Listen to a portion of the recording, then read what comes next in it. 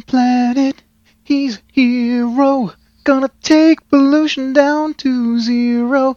With his powers magnified, he's fighting on the planet side. Druids on Basements and Lizards.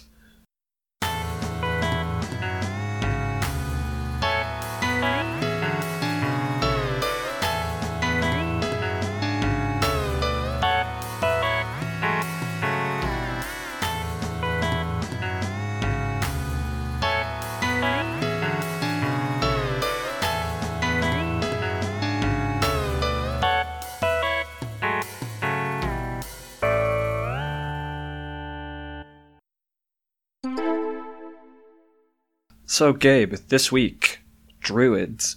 This week it is Druids indeed. Mm-hmm. This class is interesting. I've only dabbled in this class a little bit. It's kind of, I don't know. I really like it. It's a fun class, but I don't know. Sometimes the whole nature theme will turn me off a little bit to it.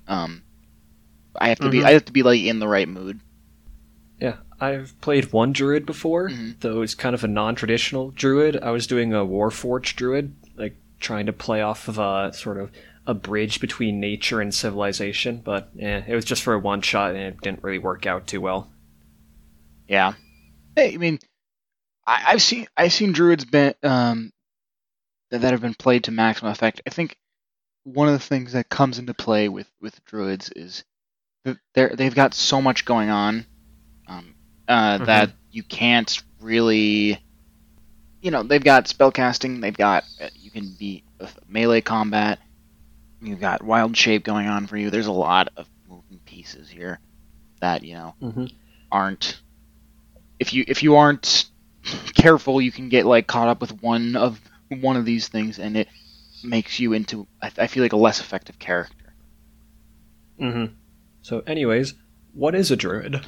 Druids are our nature boys. They're kind of, I always think of them as nature wizards.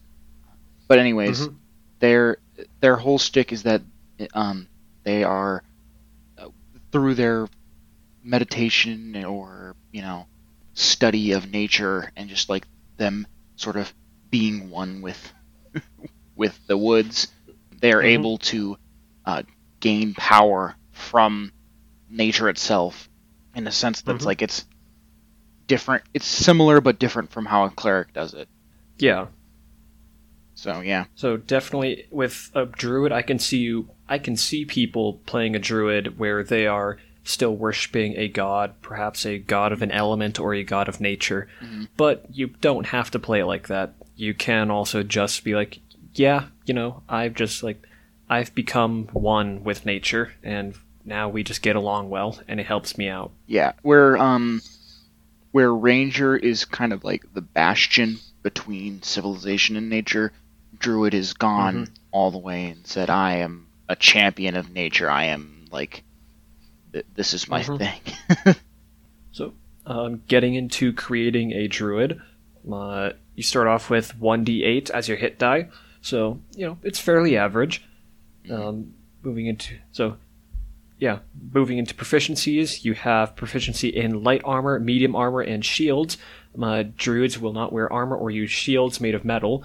That's a sort of that's a weird. Some people follow that, some people don't. Yeah, that's a weird rule from I feel from older editions. That was it's kind of one of the things that I think it's cool to follow it and stuff like that. But it's I feel it's sort of a relic from older editions, kind of paladins. You used to have to be a lawful good paladin, but we don't do that anymore. I feel it's in that same camp. Yeah. So I don't know. I'm gonna talk a little bit about that once we get through all of the starting stuff. You also have proficiency in clubs, daggers, darts, javelins, maces, quarterstaffs, scimitars, sickles, slings, and spears. And proficiency with an herbalism kit. You have saving throw proficiencies in intelligence and wisdom. And as for skills, you get to choose 2 from Arcana, Animal Handling, Insight, Medicine, Nature, Perception, Religion, and Survival. Then for your equipment, you get to choose from the following, starting with a wooden shield or a simple weapon, starting with a scimitar or any simple melee weapon, and finally, starting with leather armor, an explorer's pack, and a druidic focus, which is going to be your spellcasting focus. But briefly hopping back to that whole druids not wearing armor or using metal shields, if players want to play that up, then maybe think of a consequence for using them.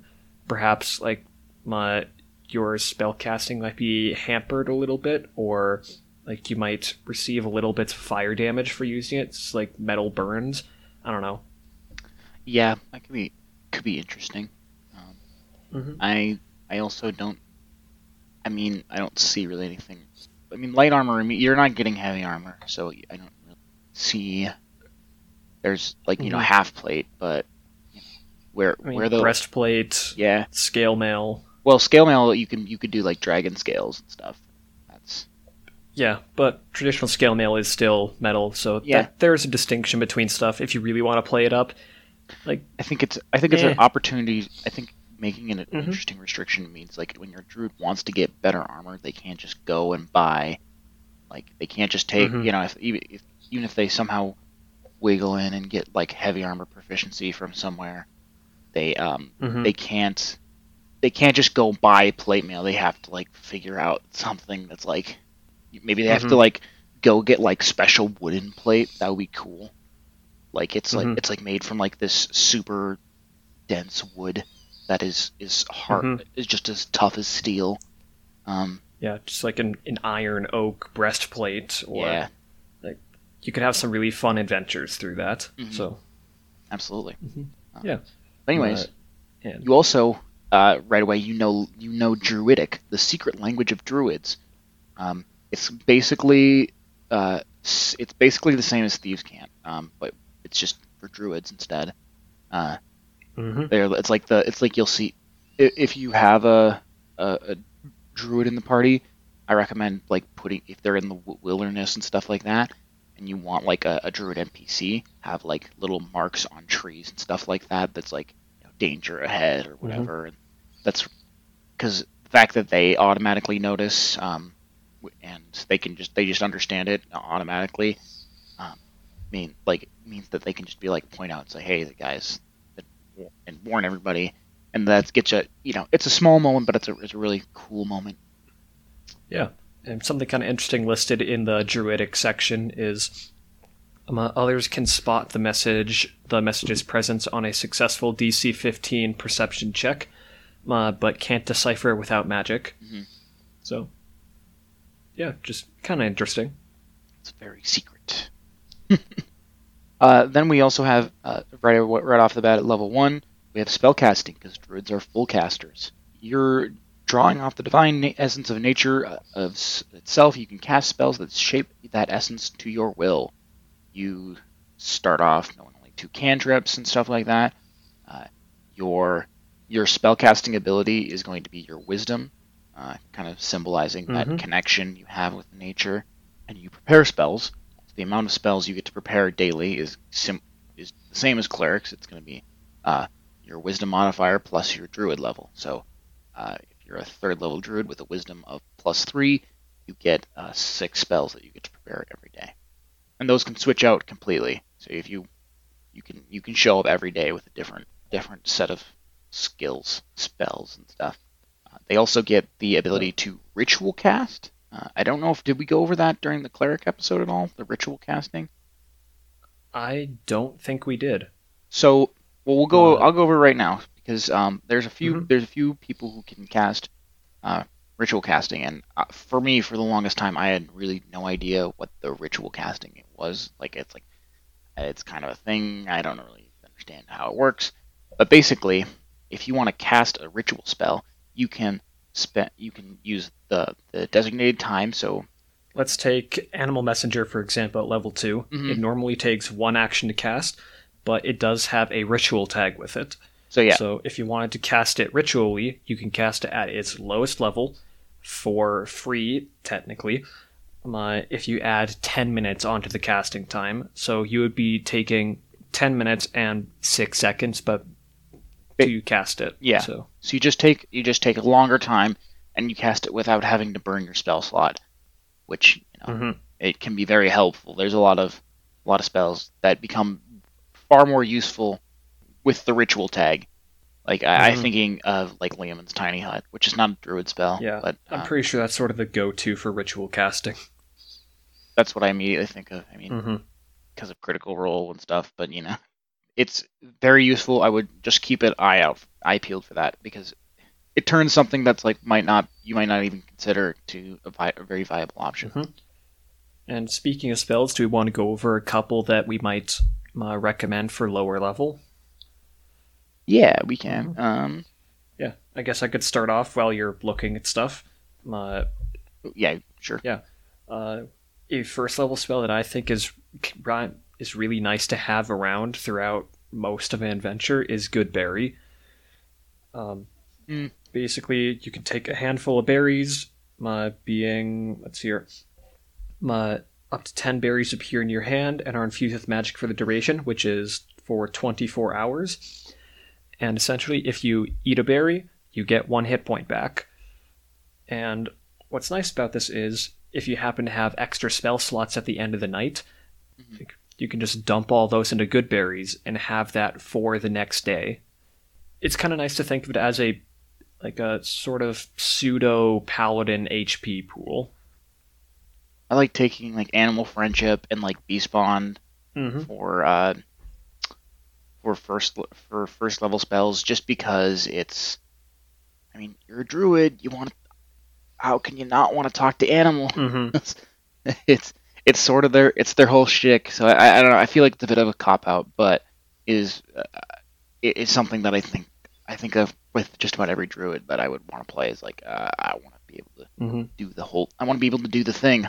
It's like, why am I coming to play a druid? Well, I'm coming here to play a druid probably because I want to do the nature thing.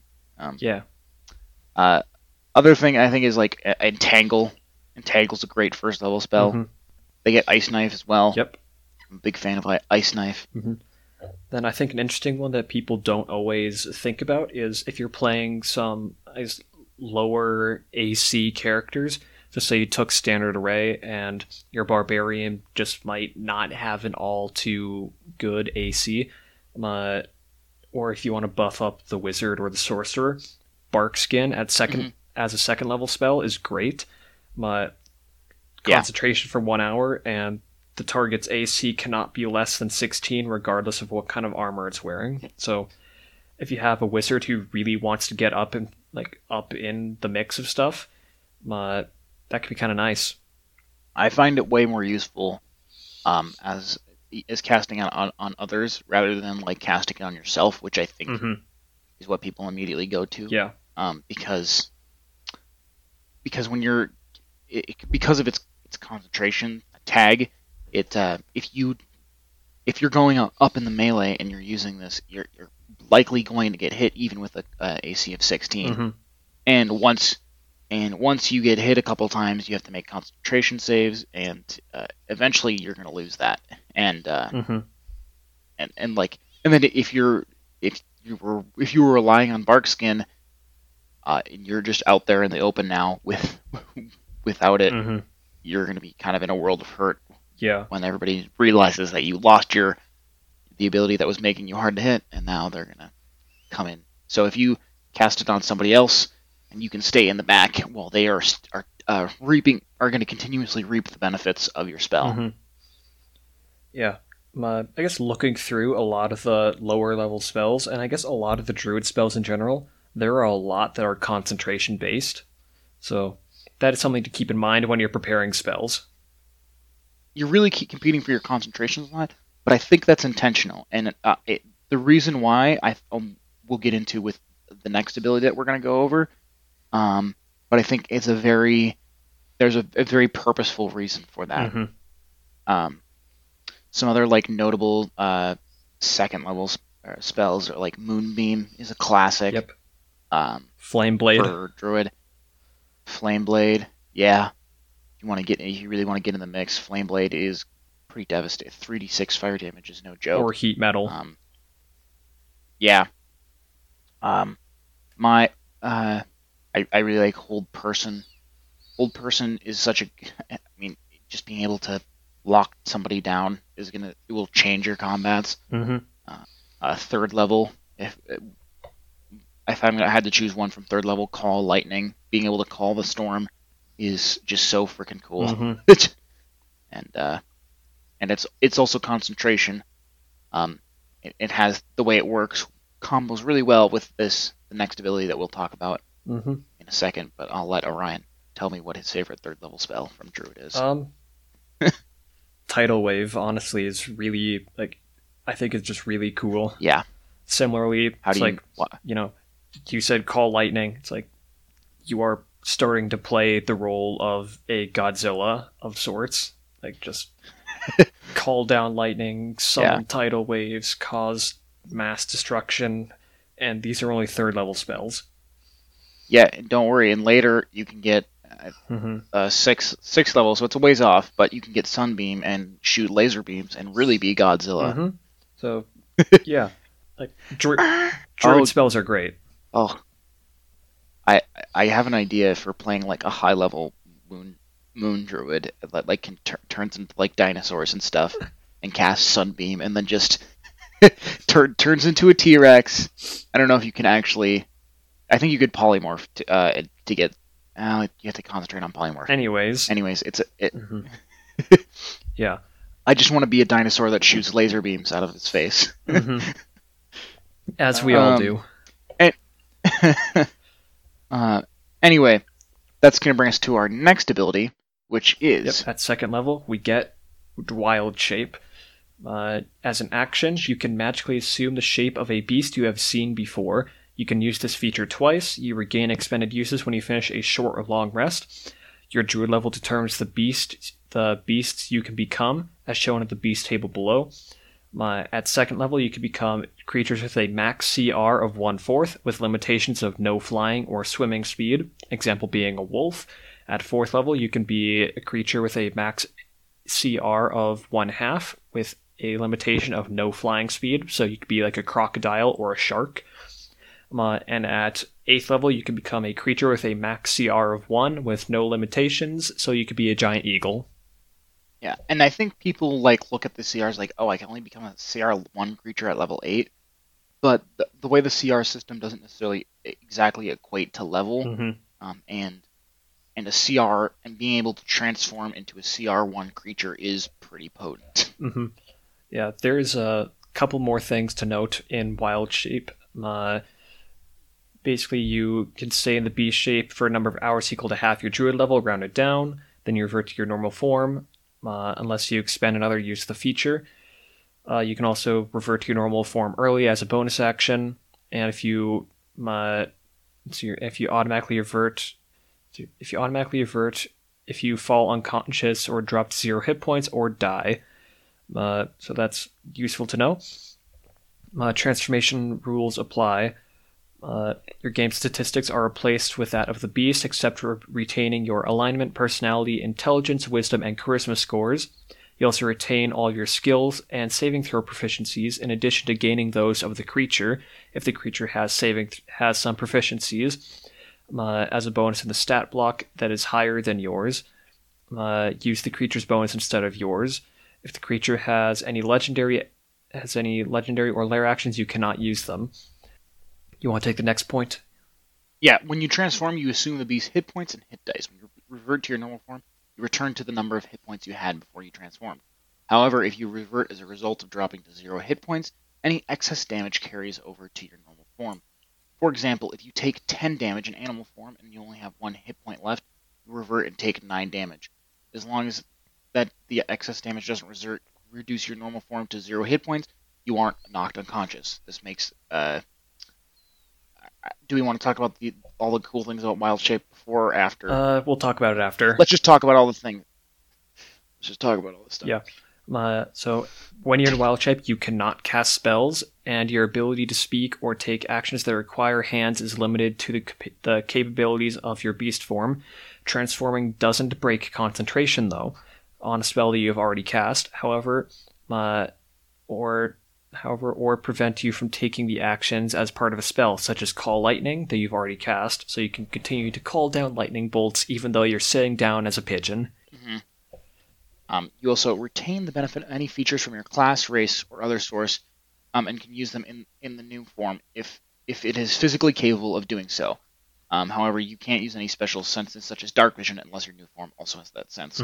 So you can if you are like a weird druid rogue, you can dash as a bonus action, but you also, or if you have like 5 levels of fighter and a little bit of druid, you can also multi-attack with your form. I think that's how it works. Yeah. But you can also multi-attack with the beast form too. Yeah. This one's kind of confusing sometimes, but Yeah. Anyways, just do what makes sense. Yeah, if it seems broken, just talk with your DM about it a bit. So, yeah. It's kind of like we could get it into a long sort of legal battle about what would and wouldn't work. But it's not worth it. It just rule it as it comes, because I doubt it will rarely show up. Yeah. Or it will rarely show up. I don't doubt it will rarely show up. Yeah, most players don't honestly even know about that, to be honest. Yeah. And finally, you choose whether your equipment falls to the ground in your space, merges into your new form, or is worn by it. Worn equipment functions as normal, but the DM decides whether it is practical or not for the new form to wear a piece of equipment based on the creature's shape and size. Your equipment does not change shape and size to match your new form, and any equipment that the new form can't wear must either fall to the ground or merge with it. Equipment that merges to the new form has no effect until you leave this form. So the thing I think this will only come to play is if you're if maybe you wild shape into a gorilla and you still want to have your sword or whatever,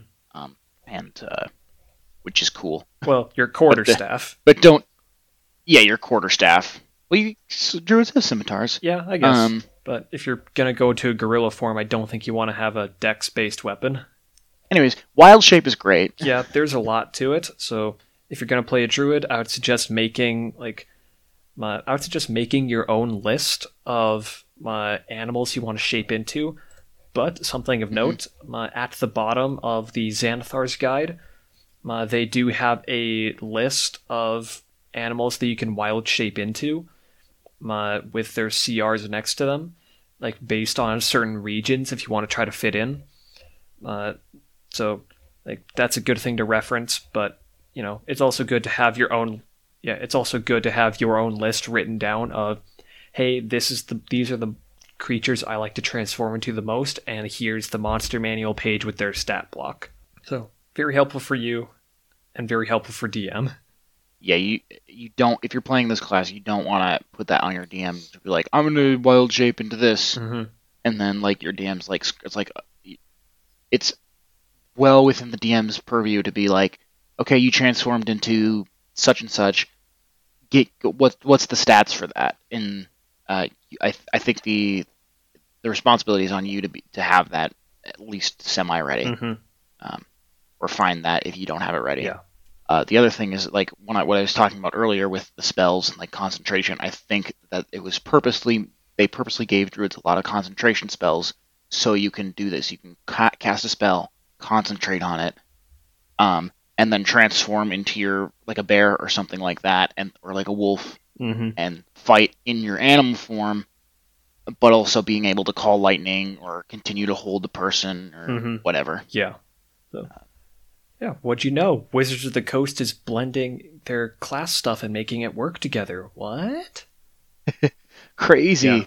Yeah. And also people will always mention the being able to assume the beast's hit points and stuff it does make your druid very tough, because you have access to an entirely different hit point pool that doesn't even affect yours. Yeah. But there's ways around this.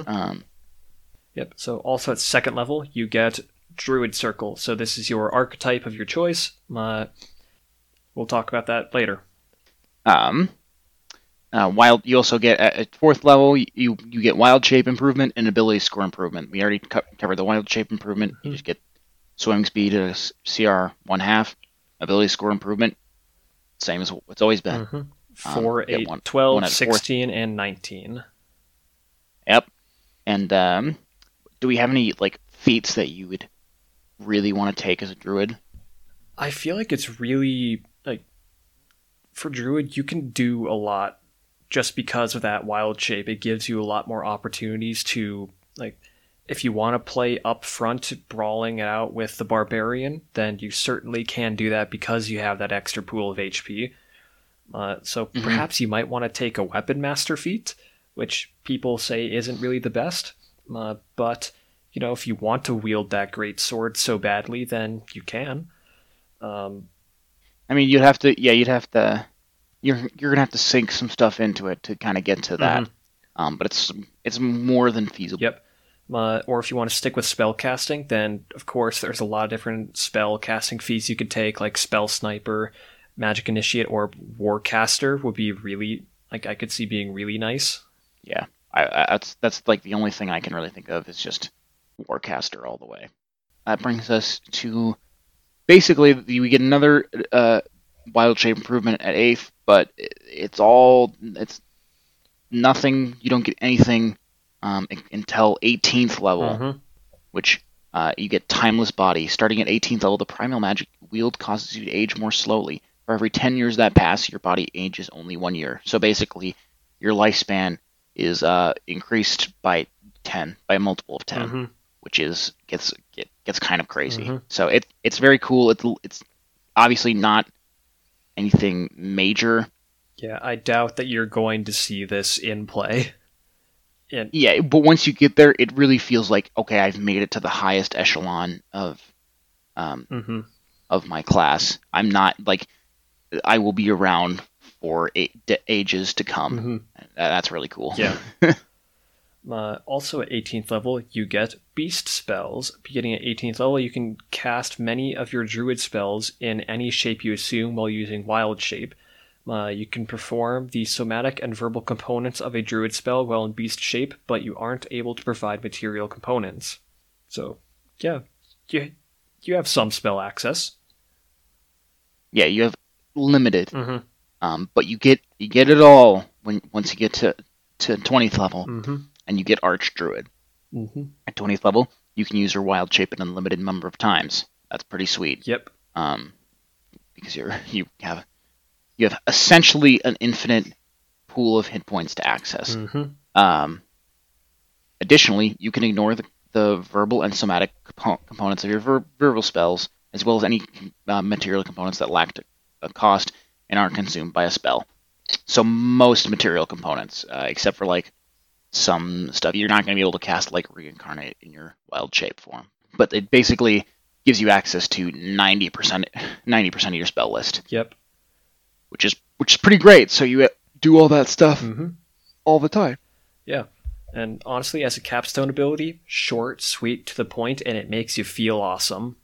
I would also say when you're in the other thing is that you can, because this says you can ignore these verbal and somatic components. It also essentially makes you immune to counterspell, which is something I don't think people think about too much, because basically you're doing subtle spell all the time, and that's you can be in your wild shape, and you can be in your normal shape to do that, which is something that's very cool. I just noticed that. Yeah, and unless you're fighting someone who knows what kind of spells you're casting and might be able to predict when you're going to do it, your DM would have to have a very good reason to counterspell you. Yeah, I would be like, if I was, I'm seeing this from like a DM perspective. It's like if I'm throwing someone with the Archdruid feature at my party, I'm gonna be like, you got, there's nothing to counterspell. You don't see anything going on. What are you reacting to? The firestorm just appears over your head. You can't counterspell that. Yep. Sorry. Yeah, unless your players want to just randomly throw counterspells out, like partway through and just guess that there's a spell going on, then sure they could do that, but they're probably going to waste a lot of spell slots doing it. Yeah, I would say that I'd give them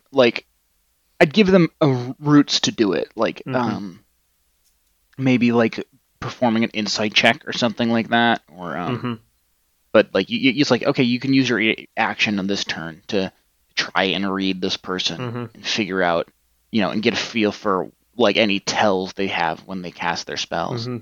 But because they're not chanting, or they don't have to chant, they don't have to wiggle their fingers at all, and they don't even have to bring out any like weird material components. It just happens. And I'm sorry, there's just nothing to react to. Yeah. Honestly, this is a great incentive if you are going to end up playing a higher level campaign to just stick with pure druid. Yes, absolutely. I think that's the way to go. I don't just go druid all the way. But I guess now, after covering the capstone, let's go ahead and start moving into the archetypes. Heck yeah. So, starting off, we have the Circle of the Land. Starting off right away, you get to choose a bonus cantrip that you get at level 2 from the Druid spell list. So, it's kind of nice. I love cantrips. You also get Natural Recovery, which is starting in 2nd level, you regain some of your magical energy by sitting in meditation and communing with nature. During a short rest, you can choose to expended spell slots to recover. The spell slots can have a combined level that is equal to or less than half your druid level, rounded up, and none of these spell slots can be 6th level or higher. You can't use this feature until you finish a long rest. So basically, on a short rest, you can get some of your spell slots back, which is it's pretty nice. This is very similar to the Arcane Recovery with the Wizard, which we haven't talked about yet, but this kind of solidifies the Circle of the Land is definitely all nature wizard. That gives me that vibe. This is the spellcasting focused druid. Yes. And speaking of spellcasting, you get starting at 3rd level, you get your circle spells. When you choose the Circle of the Land, you have a couple options for what kind of land you're going to be, I guess, attuned with. Do we want to just sort of lightning round through it? I think it's time for another lightning round. Okay. Starting off with Arctic, you get, at 3rd level, you get Hold Person, Spike Growth. 5th level, Sleet Storm, Slow. 7th level, Freedom of Movement and Ice Storm. 9th level, Commune with Nature and Cone of Cold. Alright, with Coast, you get at 3rd level, you get Mirror Image and Misty Step. At 5th level, you get Water Breathing and Water Walk. At 7th level, you get Control Water, Freedom of Movement. And at 9th level, you get Conjure Elemental and Scrying. As a Desert Druid, you get 3rd level, Blur and Silence. 5th level, Create Food and Water and Protection from Energy. 7th level, Blight and Hallucinatory Terrain. And at 9th level, you get Insect Plague and Wall of Stone. If you choose the Forest, you get at 3rd level, you get Barkskin and Spider Climb. At 5th level, you get Call Lightning and Plant Growth. At 7th level, you get Divination and Freedom of Movement. At 9th level, you commune with nature and Tree Stride. If you choose a Grassland Druid, you get 3rd level Invisibility and Pass Without a Trace. 5th level Daylight and Haste. 7th level Divination, Freedom of Movement. And 9th level Dream and Insect Plague. If you choose the Mountain, you get at 3rd level, you get Spider Climb and Spike Growth. At 5th level, you get Lightning Bolt and Meld into Stone. At 7th level, you get Stone Shape and Stone Skin. At 9th level, you get Pass Wall and Wall of Stone. If you choose a Swamp Druid, you get 3rd level Darkness and Melf's Acid Arrow. 5th level Water Walk and Stinking Cloud. 7th level Freedom of Movement and Locate Creature. And at 9th level Insect Plague and Scrying. And if you choose the Underdark, you get at 3rd level you get Spider Climb and Web. At 5th level you get Gaseous Form and Stinking Cloud. And 7th level you get a Greater Invisibility and Stone Shape. And at 9th level you get Cloud Kill and Insect Plague. And something to note, you always have these spells prepared, and they do not count against the number of spells you can prepare each day. Yeah, so these are just a big, they're just automatically have them all the time. Mm-hmm.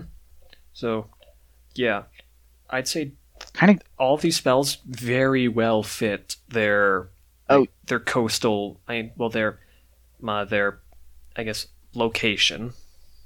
Yeah, going through them, it's really kind of fascinating how, like you can just sort of see how these fit in just a very, weird way. And it's it doesn't even have to be, it it might not even be very like directly. It's my like obviously tree stride with forest makes perfect sense, but like in a weird way, having invisibility and pass without trace for the grassland also makes Mm-hmm. the same amount of sense. Like it's not what I would have ever thought, but it's like, oh, Mm-hmm. I get that. That really fits in a Like strange way. specifically, as I was reading through that, I was imagining my like Hobbiton, like from the Lord of the Yeah, Rings. It's like that yeah, place is basically a grassland, and it's like people just sort of walk by it and don't even notice it. And also stuff like yeah, Dream. It's like, yeah, that makes sense. Like grassland, relaxing. I don't know. It's like, yeah. It's very charming how well these fit. mm-hmm. I do also like that they included Underdark as a as a location. Heck yeah, the Underdark is great. Mm-hmm. Yeah, I think that brings us to our sixth level ability, which is going to be Land Stride. Um, Starting at sixth level, moving through non-magical difficult terrain costs you no extra movement. You can also pass through non-magical plants without being slowed by them and without taking any damage from them if they have thorns, spines, or similar hazards. In addition, you have advantage on saving throws against plants that are magically created or manipulated to impede movement, such as those created by the Entangle spell. Um, so, like, it's not like the biggest boost in the world, Mm-hmm. but it's very apt. It's Yeah. like yeah, I just walk through the jungle and stuff, and they just parts around me because the Mm-hmm. jungle's my boy. Yeah. Oh, it's neat. Mm-hmm. At 10th level, you get Nature's Ward. You cannot be charmed or frightened by elementals or fae, and you're immune to poison and disease. I Oh. believe that is the poisoned condition rather than poison damage. Mm-hmm. Yeah, I'm not actually sure about that since it doesn't specify, so it might be both, but I don't know I would that. say because it doesn't specify, because the poison condition is just Mm-hmm. called poison, Oh and yeah. poison damage will always be referred to as poison damage. It's like Yep. Right. when if somebody's immune to fire damage, they don't say they're immune to fire. They say they're immune to fire damage. So that's how I would read it. Fair enough. So yeah, it's an interesting ability. It's kind of nice to have. It's neat. Definitely, it's I nice think not that's being able to be charmed by Fae. yeah. I Mhm. yeah. But It's it's there. the I think we'll get into I'll get into my criticism of this when after our 14th level, Nature's Sanctuary. When you Hmm. reach 14th level, creatures of the natural world sense your connection to nature and become hesitant to attack you. When a beast or plant creature attacks you, that creature must make a Wisdom saving throw against your Druid spell save DC. On a failed save, that creature must choose a different target, or that attack automatically misses. If this on a successful save, the creature is immune to this effect for 24 hours. Um, the creature is aware of this effect before it makes its attack against you. Again, it's neat. At 14th Hmm. level, I don't know how many beasts and creatures you're fighting. Yeah.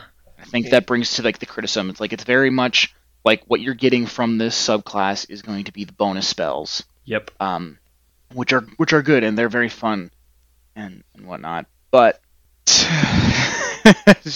Yeah. um, Like definitely the sixth level ability. Like it sounds cool. Like you feel cool when you're just walking through the woods and I plants are just don't parting around you, but it's not very useful. I just don't know how often these are very like edge cases. Like how often are it's like okay, you can you're ignoring non-magical difficult terrain, which might come up Hmm. in a few scenarios. So that does will get you through a pinch here and there. Yeah. But like Nature's Ward, But also uh, that land stride, that's just you. yeah, Like the rest of your party still has to deal with it, so you're going to be slowed down hmm anyways if you're traveling for a long time. yeah, and then you have Nature's Ward, being charmed or frightened by elementals or fae. I mean, like if you're going up against genie and Mm-hmm. I mean, if you're doing a fake campaign, yeah, I'm sure it's going to be very useful. But like, Mm-hmm. Like I don't know, it's maybe not those always going to three happen. maybe those 3 sessions you're in the Feywild. Yeah. And then Nature Sanctuary. it's a really good ability if you're fighting plants and beasts all the time, and I just don't see that happen. I mean, I don't in your typical D&D campaign, because this is the thing with all these kind of abilities, is like I always feel like I have to preface is like, yes, there are cases where these are going to be like amazing and really good. If you're doing a Feywild campaign, this class this subclass will be fantastic, because you're going to be encountering all these things. But in a typical D&D campaign, the type of stuff you see from adventure modules and stuff like this kind of thing only comes up maybe once or twice. And it's probably going to be low level. It's probably going to be low level. Mm-hmm. So I really like this subclass. I wish it had a little more oomph in the higher levels. Mm-hmm. Yeah. Speaking of a subclass with a little more oomph, Circle of the Moon. This is probably the crowd favorite. Here we go. Yeah, it's the fan favorite. Starting at level 2, you get Combat Wild Shape. When you choose this circle at level 2, you gain the ability to use Wild Shape on your turn as a bonus action rather than action. Additionally, while you are transformed by Wild Shape, you can use a bonus action to expend one of your spell slots to regain 1d8 hit points per level of spell slot expended. So you remember those smite slots from Paladin? Well, they've now become healing slots. Yeah, and they become more HP for your already added on HP.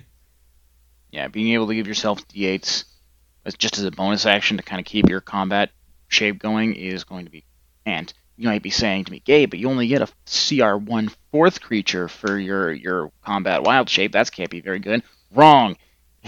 You get circle forms again at second level. Starting at second level, you can use your wild shape to transform into a beast with a challenge rating as high as 1. You ignore the mag CR column of the beast shapes table. Starting at 6th level, you can transform into a beast with a challenge rating as high as your druid level divided by 3, rounded down.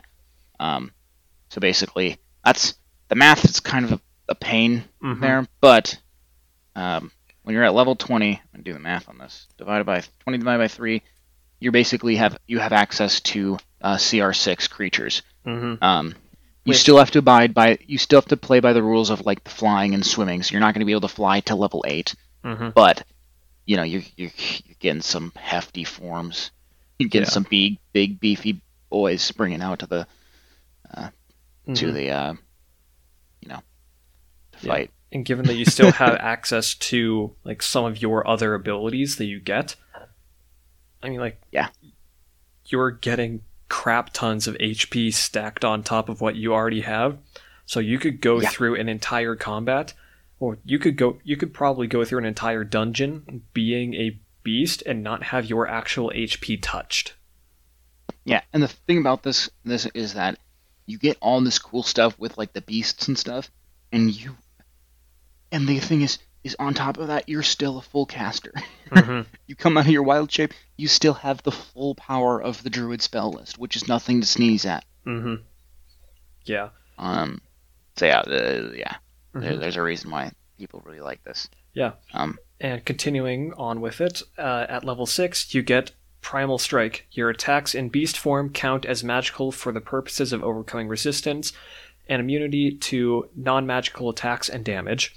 So you now are Magical Bear. Yeah, it's nothing crazy, but it makes sense. You're gonna need it because, I mean, at 6th level, pretty much everything has resistance or immunity to non-magical bludgeoning, piercing, and slashing. And then at 10th level, we get Elemental Wild Shape, which is nuts. So if you expend both of your uses of your wild shape at the same time, so if you expend 2 uses of your wild shape, you can use it to transform into an air elemental, an earth elemental, a fire elemental, or a water elemental. That is nothing to sneeze at. Yeah, I'm looking at Earth Elemental. That's 126 hit points that you just have on command. Yes, you're using both your wild shapes, but that's worth it. You've got a phenomenal shape that a form that you can just take, and if you want to be like very attack heavy, you've got options from that. it gives you really these sort of really beefy wild shapes that are going to Mm-hmm. you're going to clean house with this. Yeah. Especially when if you ever get to level 20, and then you can just change into a different, you can change into one of these and get all their HP as a bonus action as many times as you want, forever. Mm-hmm. It gets nuts. Yeah, and given that it's like, sure, yes, you are expending both of your wild shapes to do this, but 128 HP as a Earth Elemental, think of that as like when you hit level 10, like, and you do that, you are basically just stacking on the fighter's HP on top of your own. Yeah, because you're probably, as a druid, assuming you put like a little bit into Constitution, say you had like a +2 con. I feel like I'm making an entire guess. I could be very wrong. At like 8th level, I feel like you're getting your, or at 10th level, you're hitting the triple digits. So you're, if you have a decent con with a D8, you can probably, say you rolled good too, you're probably getting into triple digits here. And this is basically just doubling your HP. Yeah. Oh my gosh, it's nuts. And you also have other abilities that aren't just like pure combat and pure HP that we can look at too. Is like, Yeah, like Earth Glide is an Earth Elemental.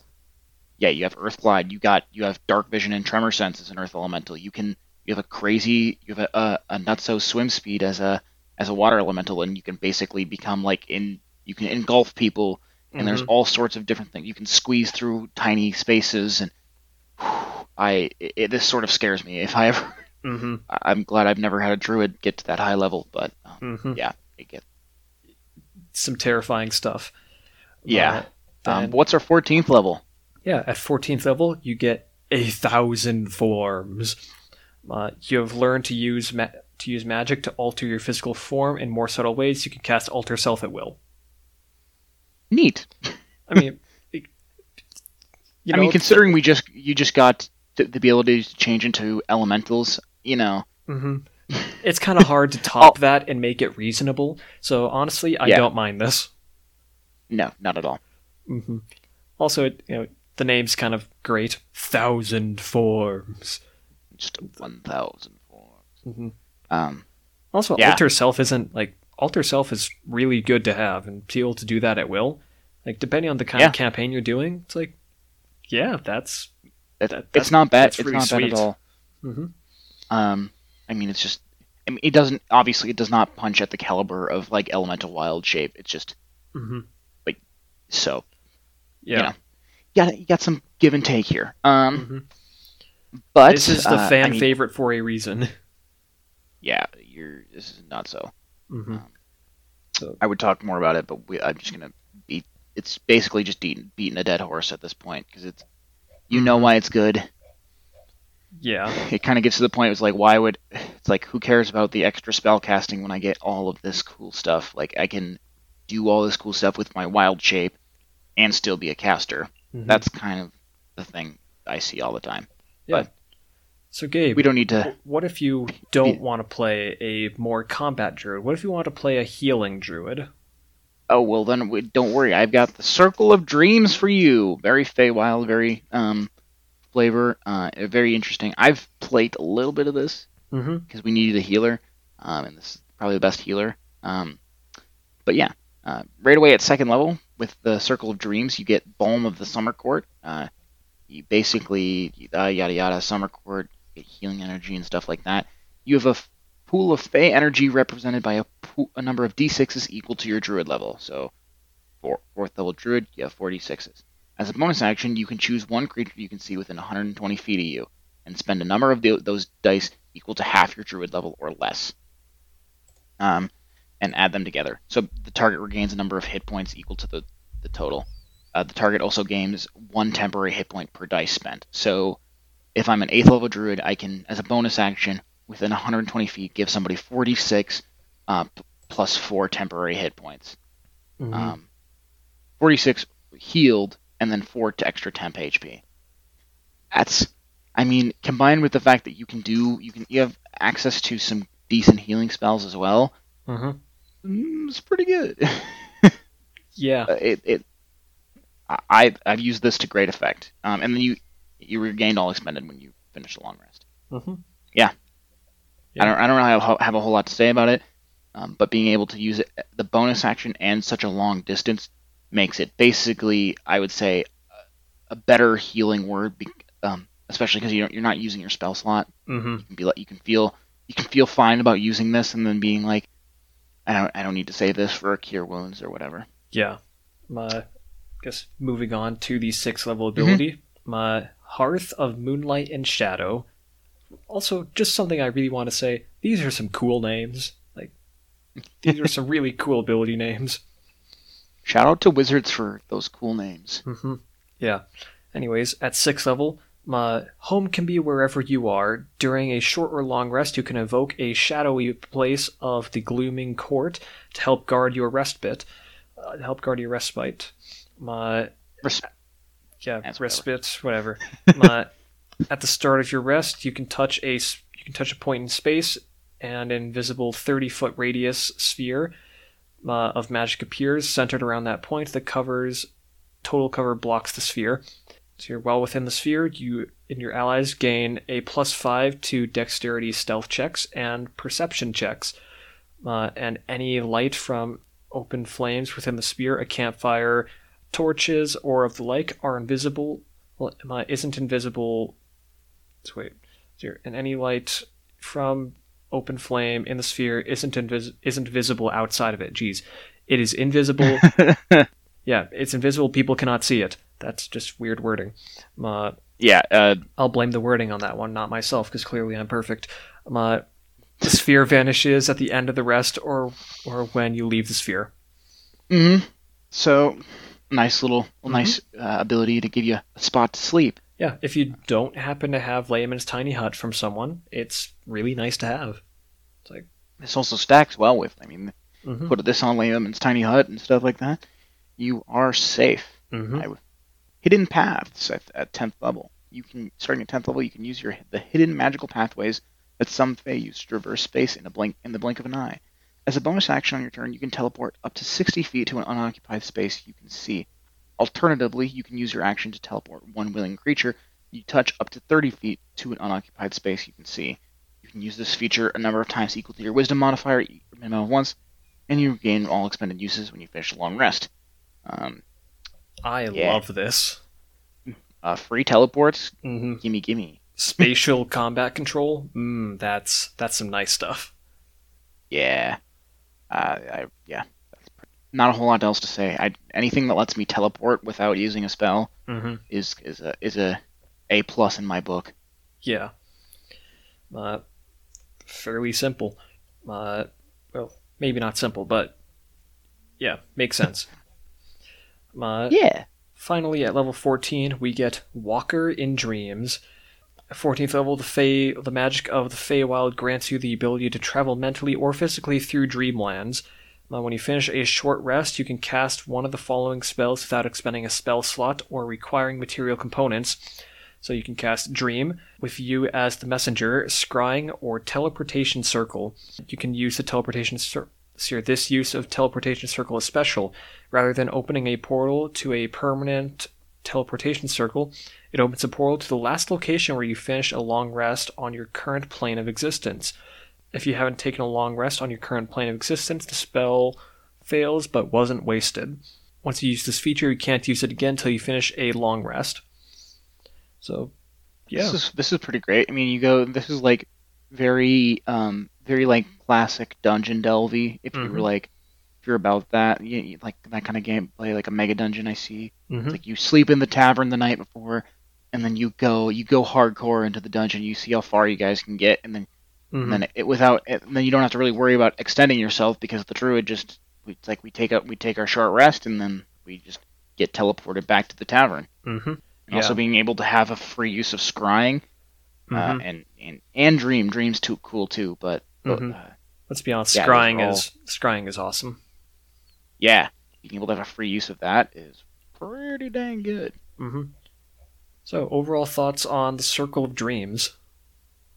I really like this. It's a very weird support style of support. It's got the healing, but it doesn't really it's you got this healing ability at 2nd level. and that's sort of just there. You have that, but then it kind of goes into like all this like different like things that like really deal with like sleep and like the Feywild. And I Mm-hmm. really like it. I really like the flavor.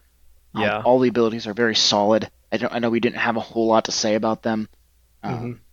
but they're just very like fun, flavorful abilities. Mm-hmm. Yeah, definitely. I think Circle of Dreams very well fits the whole. Like, it seems very playful to me.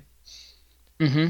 Like, it seems like you can have a lot of fun with it since like, you are going around healing, you're providing protection for your party. This feels like a very good support druid. Yeah, absolutely. Mm-hmm. So, Um, yeah.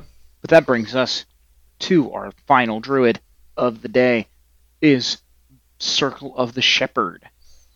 Very much like if you want to play like a summoner druid, this is kind of up your alley.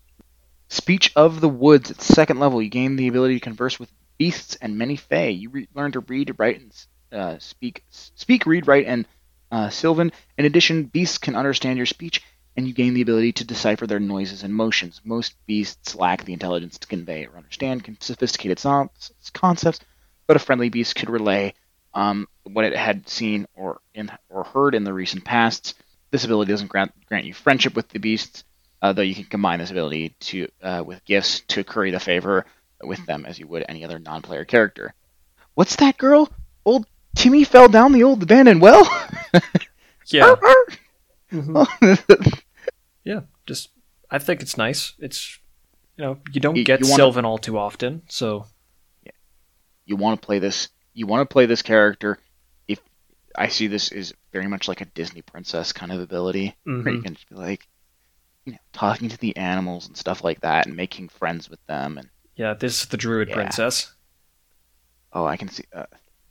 I really like all this stuff, but I would hate this as a DM. It's like, oh my gosh, he's bringing along his entourage of birds and deer and stuff like that. It's like, oh my god, this is terrible.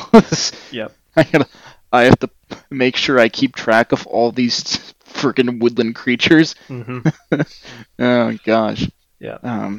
Anyways, also at second level, you get the Spirit Totem. You can call forth nature spirits to influence the world around you. As a bonus action, you can magically summon an incorporeal spirit to a point you can see within 60 feet of you.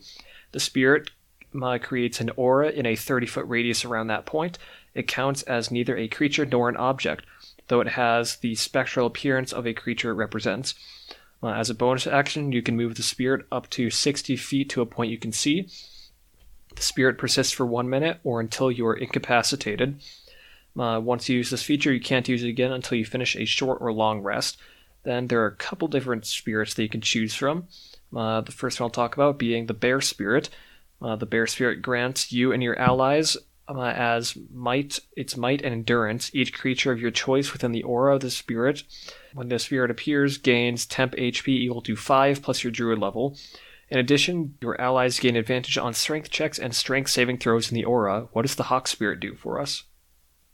The Hawk Spirit is a consummate hunter, aiding your allies with its keen sight.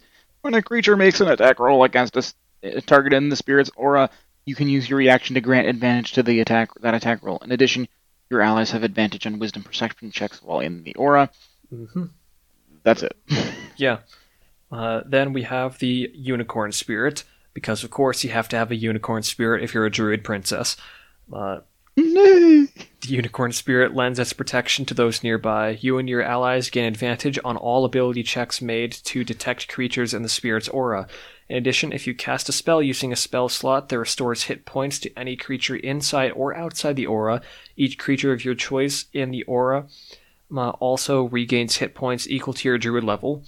So, amplifying your healing. Yeah, if you throw the Unicorn Spirit up front in the middle of battle with all of your heavy hitters up front. So I think the way I see it is you throw that up with all of the woodland creatures that you brought along. Oh yes, with your entourage, and when they get hit a little bit, you just heal one of them, and then that healing sort of like disperses out throughout them and heals them all. Yeah, and you have an army of freaking woodland creatures. Mm-hmm. This is terrible. Yeah, spirit totems, they're pretty nice to have. Like, it's nice that you don't have to pick and choose. You just get to have all of them and just, use one every short or long rest. I think this goes without saying. You don't have to. The unicorn spirit totem doesn't have to be a unicorn spirit if you aren't about that, or if or like if you don't want a bear, you want a. You want an elk or something? Yeah, you can pick and choose. It doesn't actually change anything, so. Yeah. What are you talking about, Gabe? It must be a unicorn. Nothing but unicorns. Yeah. What if I want just a buff unicorn, a smart unicorn, and a unicorn unicorn? No, like a jack unicorn, a unicorn with like glasses, and a and a regular unicorn. Yeah, the regular unicorn is just like a cartoon unicorn from like My Little Pony or something. Mm-hmm. Yeah. Anyways, what do we get at level 6? Sixth level, you get Mighty Summoner. Beasts and Fae you conjure are more resilient than normal. Any beasts or Fae summoned or created by the spell you cast gain the following benefits. The creature appears with more hit points than normal. 2 extra hit points per hit die it has. The damage from its natural weapons are considered magical for the purposes of overcoming immunity and resistance to non-magical attacks and damage. So really kind of buffing up your summons. Mm-hmm. I think this is a good time to bring up one last druid spell that they're probably going to be using a lot, that is kind of a DM's bane, that being Conjure Woodland Beings. Mm-hmm. Or conjure animals, or... Yeah, I'm going to specifically mention Conjure Woodland Beings because it's what I found first. Okay. Basically, how it works is you summon Fae creatures that appear in unoccupied spaces that are within range. Choose one of the following options for what appears. 1 Fae creature with a challenge rating of 2 or lower, 2 Fae creatures with a challenge rating of 1 or lower, 4 Fae with CR of 1/2 or lower, or 8 Fae with a CR of 1/4 or lower.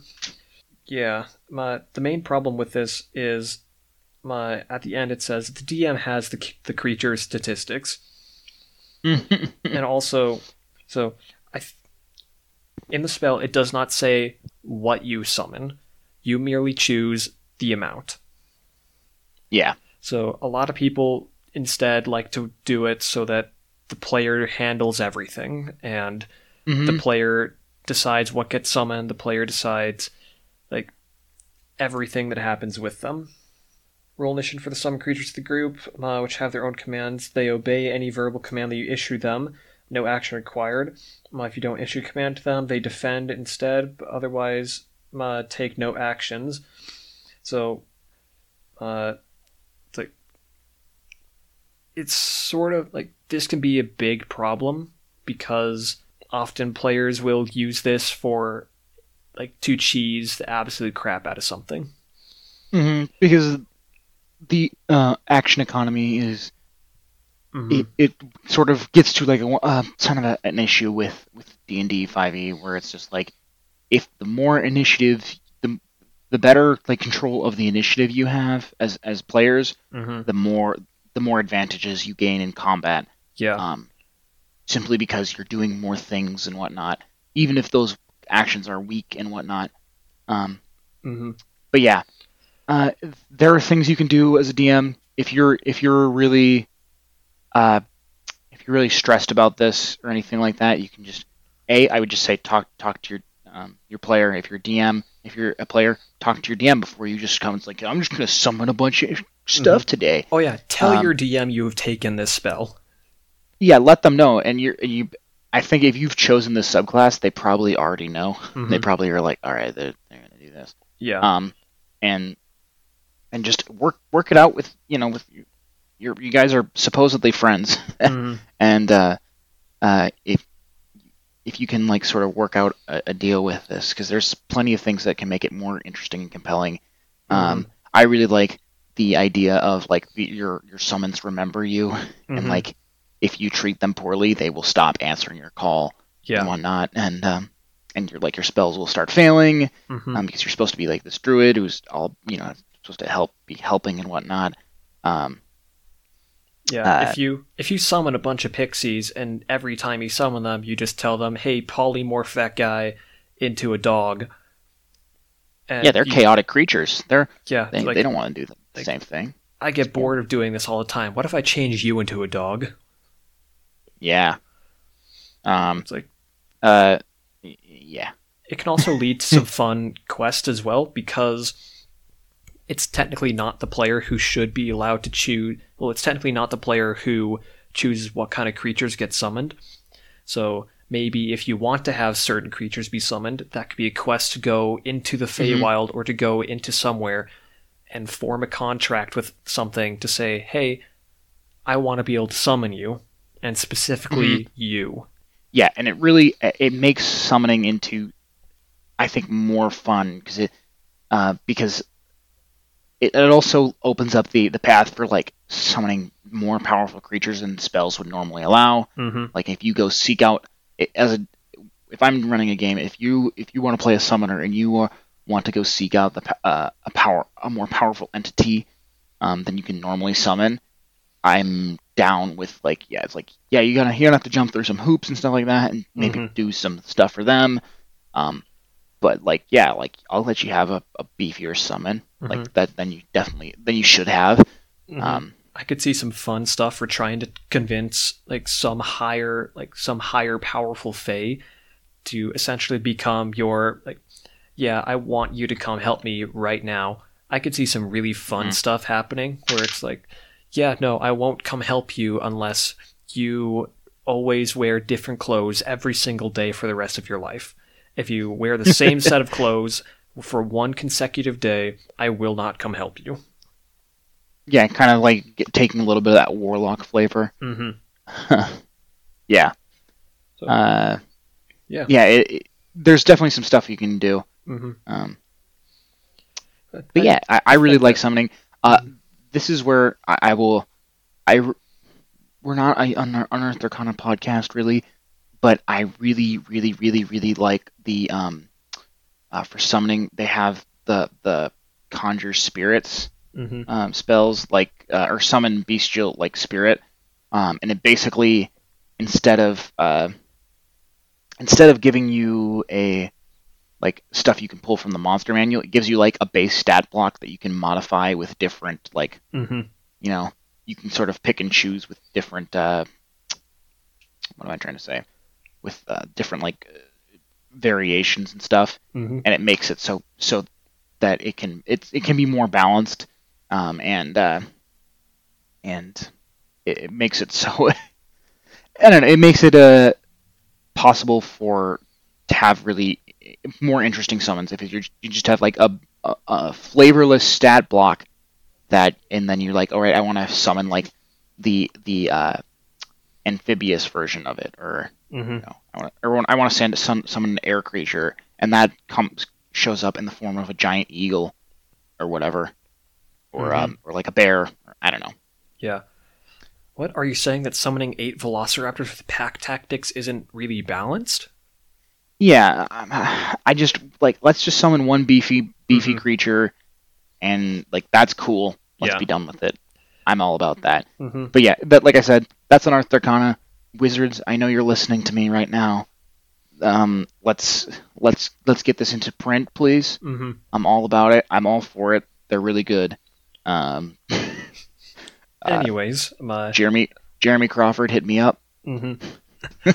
Moving into the 10th level ability, we have Guardian Spirit. Beginning at 10th level, your spirit totem safeguards the beasts and fae that you call forth with your magic. When a beast or fae that you summoned or created with the spell ends its turn and your spirit totem aura, that creature regains a number of hit points equal to half your druid level. So if you want to make that unicorn spirit even better and want to make your friends last even longer, there you go. See, this is what this character's all about. You don't need to fight. You just need your gaggle of woodland creatures to fight for you, and then in their spirit, they just constantly are getting healed. You're just gonna be Snow White singing and getting all of your birds to dive bomb. I can just imagine a they're gonna horde make of dresses around. Yeah, a horde of bluebirds dive bombing dragons and then just flying back to sit in a oar of a unicorn. Oh gosh. Um. But at 14th level, we get Faithful Summons, and I really, really, really like this ability. Starting at 14th level, the nature spirits you commune with protect you when you are the most defenseless. If you are reduced to 0 hit points, or incapacitated against your will, you can immediately gain the benefits of conjure woodland or conjure animals as if it were cast using a 9th level spell slot. I lost the description. It summons four beasts of your. Yeah, go ahead. Yeah, it summons 4 beasts of your choice that are challenge rating 2 or lower. The conjured beasts appear 20 feet, within 20 feet of you. If they receive no commands from you, they protect you from harm and attack your foes. The spell lasts for 1 hour, requiring no concentration, or until you dismiss it. Yes, please. 4 big boys. Yeah, for those rare times that you happen to go down. Yeah, if you're going to be rarely going down, but if you do get taken down, I think it is the perfect combination of potency, because summoning 4 freaking bear. I don't know what's a good challenge rating 2. Bears are definitely challenge rating 2. Yeah, polar bears, saber-toothed tigers. Heck yeah. Giant constrictor snakes. Hell yeah. Giant elk. Giant boars. Allosaurus. I definitely want rhinoceros. Oh yeah. This is just getting better and better.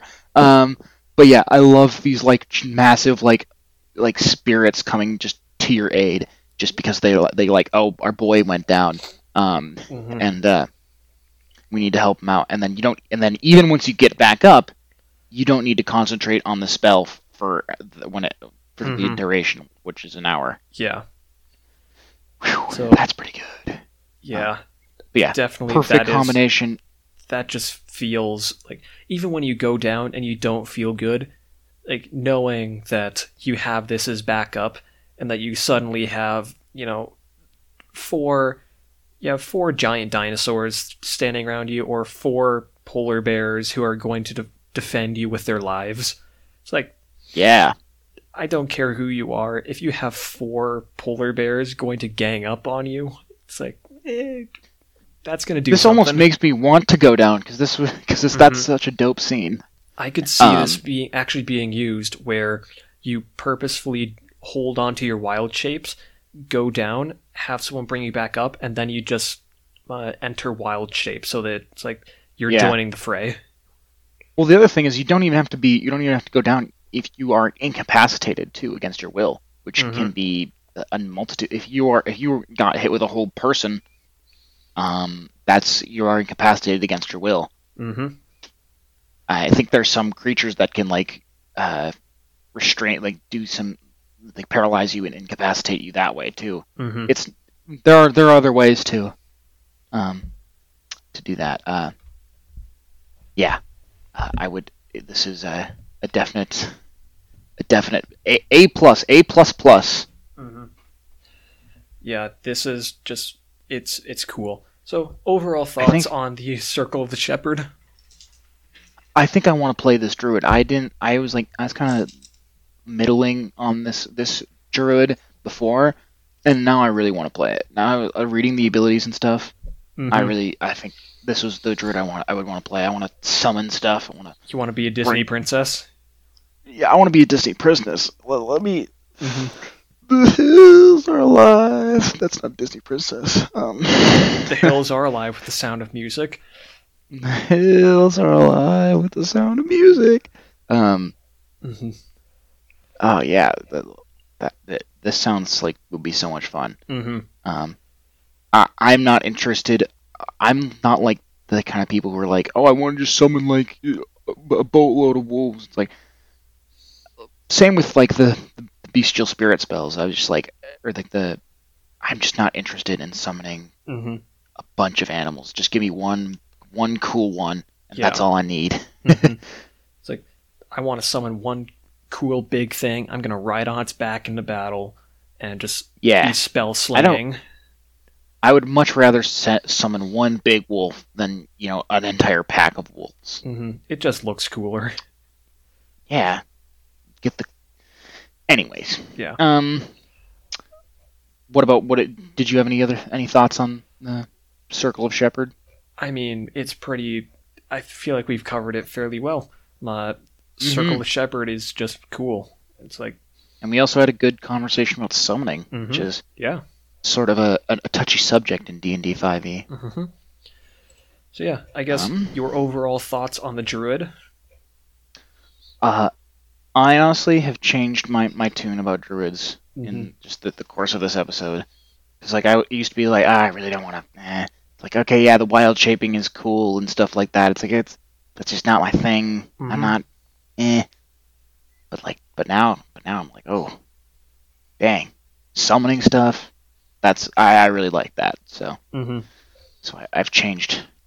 If you guys you've listened to the start of this episode, I was different from not the way I am now. You've witnessed a change in personality in me. You should be honored.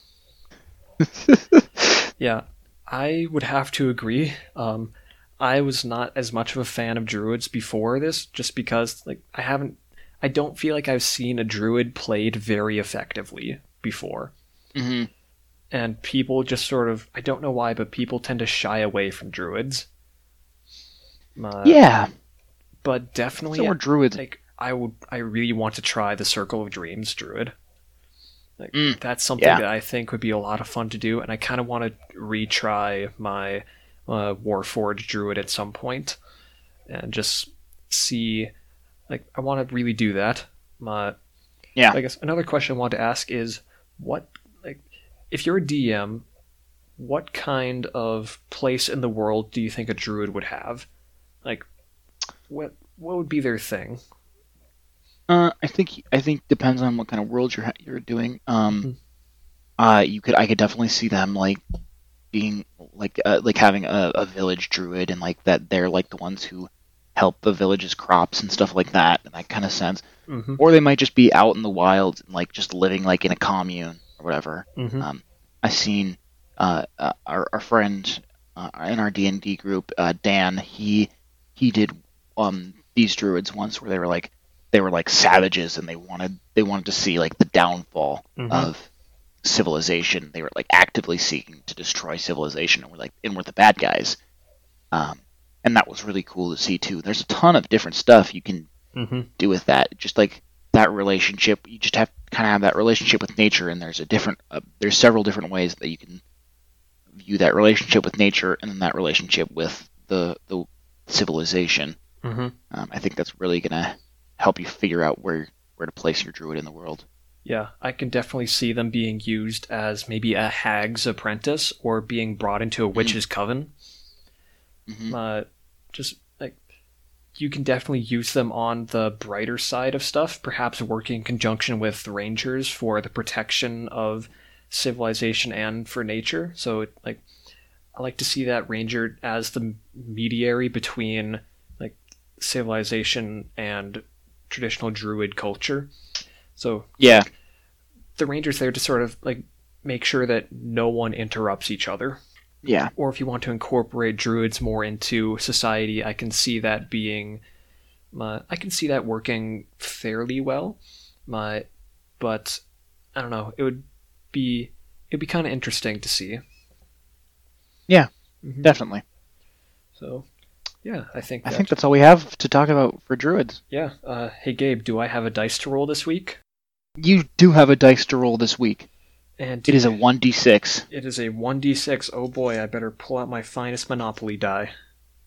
Pull out that Monopoly die, my friend. All right, and that's a 5. It's a 5. That is the Artificer. Ooh, getting to some newer content. So yeah, this is the newest class that's ever been released. The first class, besides the base, has ever been officially released in Dungeons and Dragons. Yeah. Yeah. We'll see you guys next week for episode 9, Artificer. I don't know if it'll be episode 9, but it will be episode 10. I have my numbers wrong on my piece of paper. Yeah. Anyways, if you liked this episode, then please feel free. Well, please rate and review us wherever you get your podcasts, and share us with your friends. Yeah, tell them how great we are. Mm-hmm. Yeah. Gabe, what about social stuff? Social, you can find us on Twitter at BNL Pod. You can find us on Facebook. Just search our Facebook group, Basements and Lizards Podcast. If you want to send us an email, it's basementslizards at protonmail.com. Basementlizards at protonmail.com. Basement Lizards. I think that's what I said. Mm-hmm. But yeah, you can email us there. Get into contact with any of those things. We'll get back to you if you want to just say hi. Just tell us what we're doing good, right. Tell them what we're doing wrong. But yeah, we'll see y'all next week. Yeah. Bye-bye.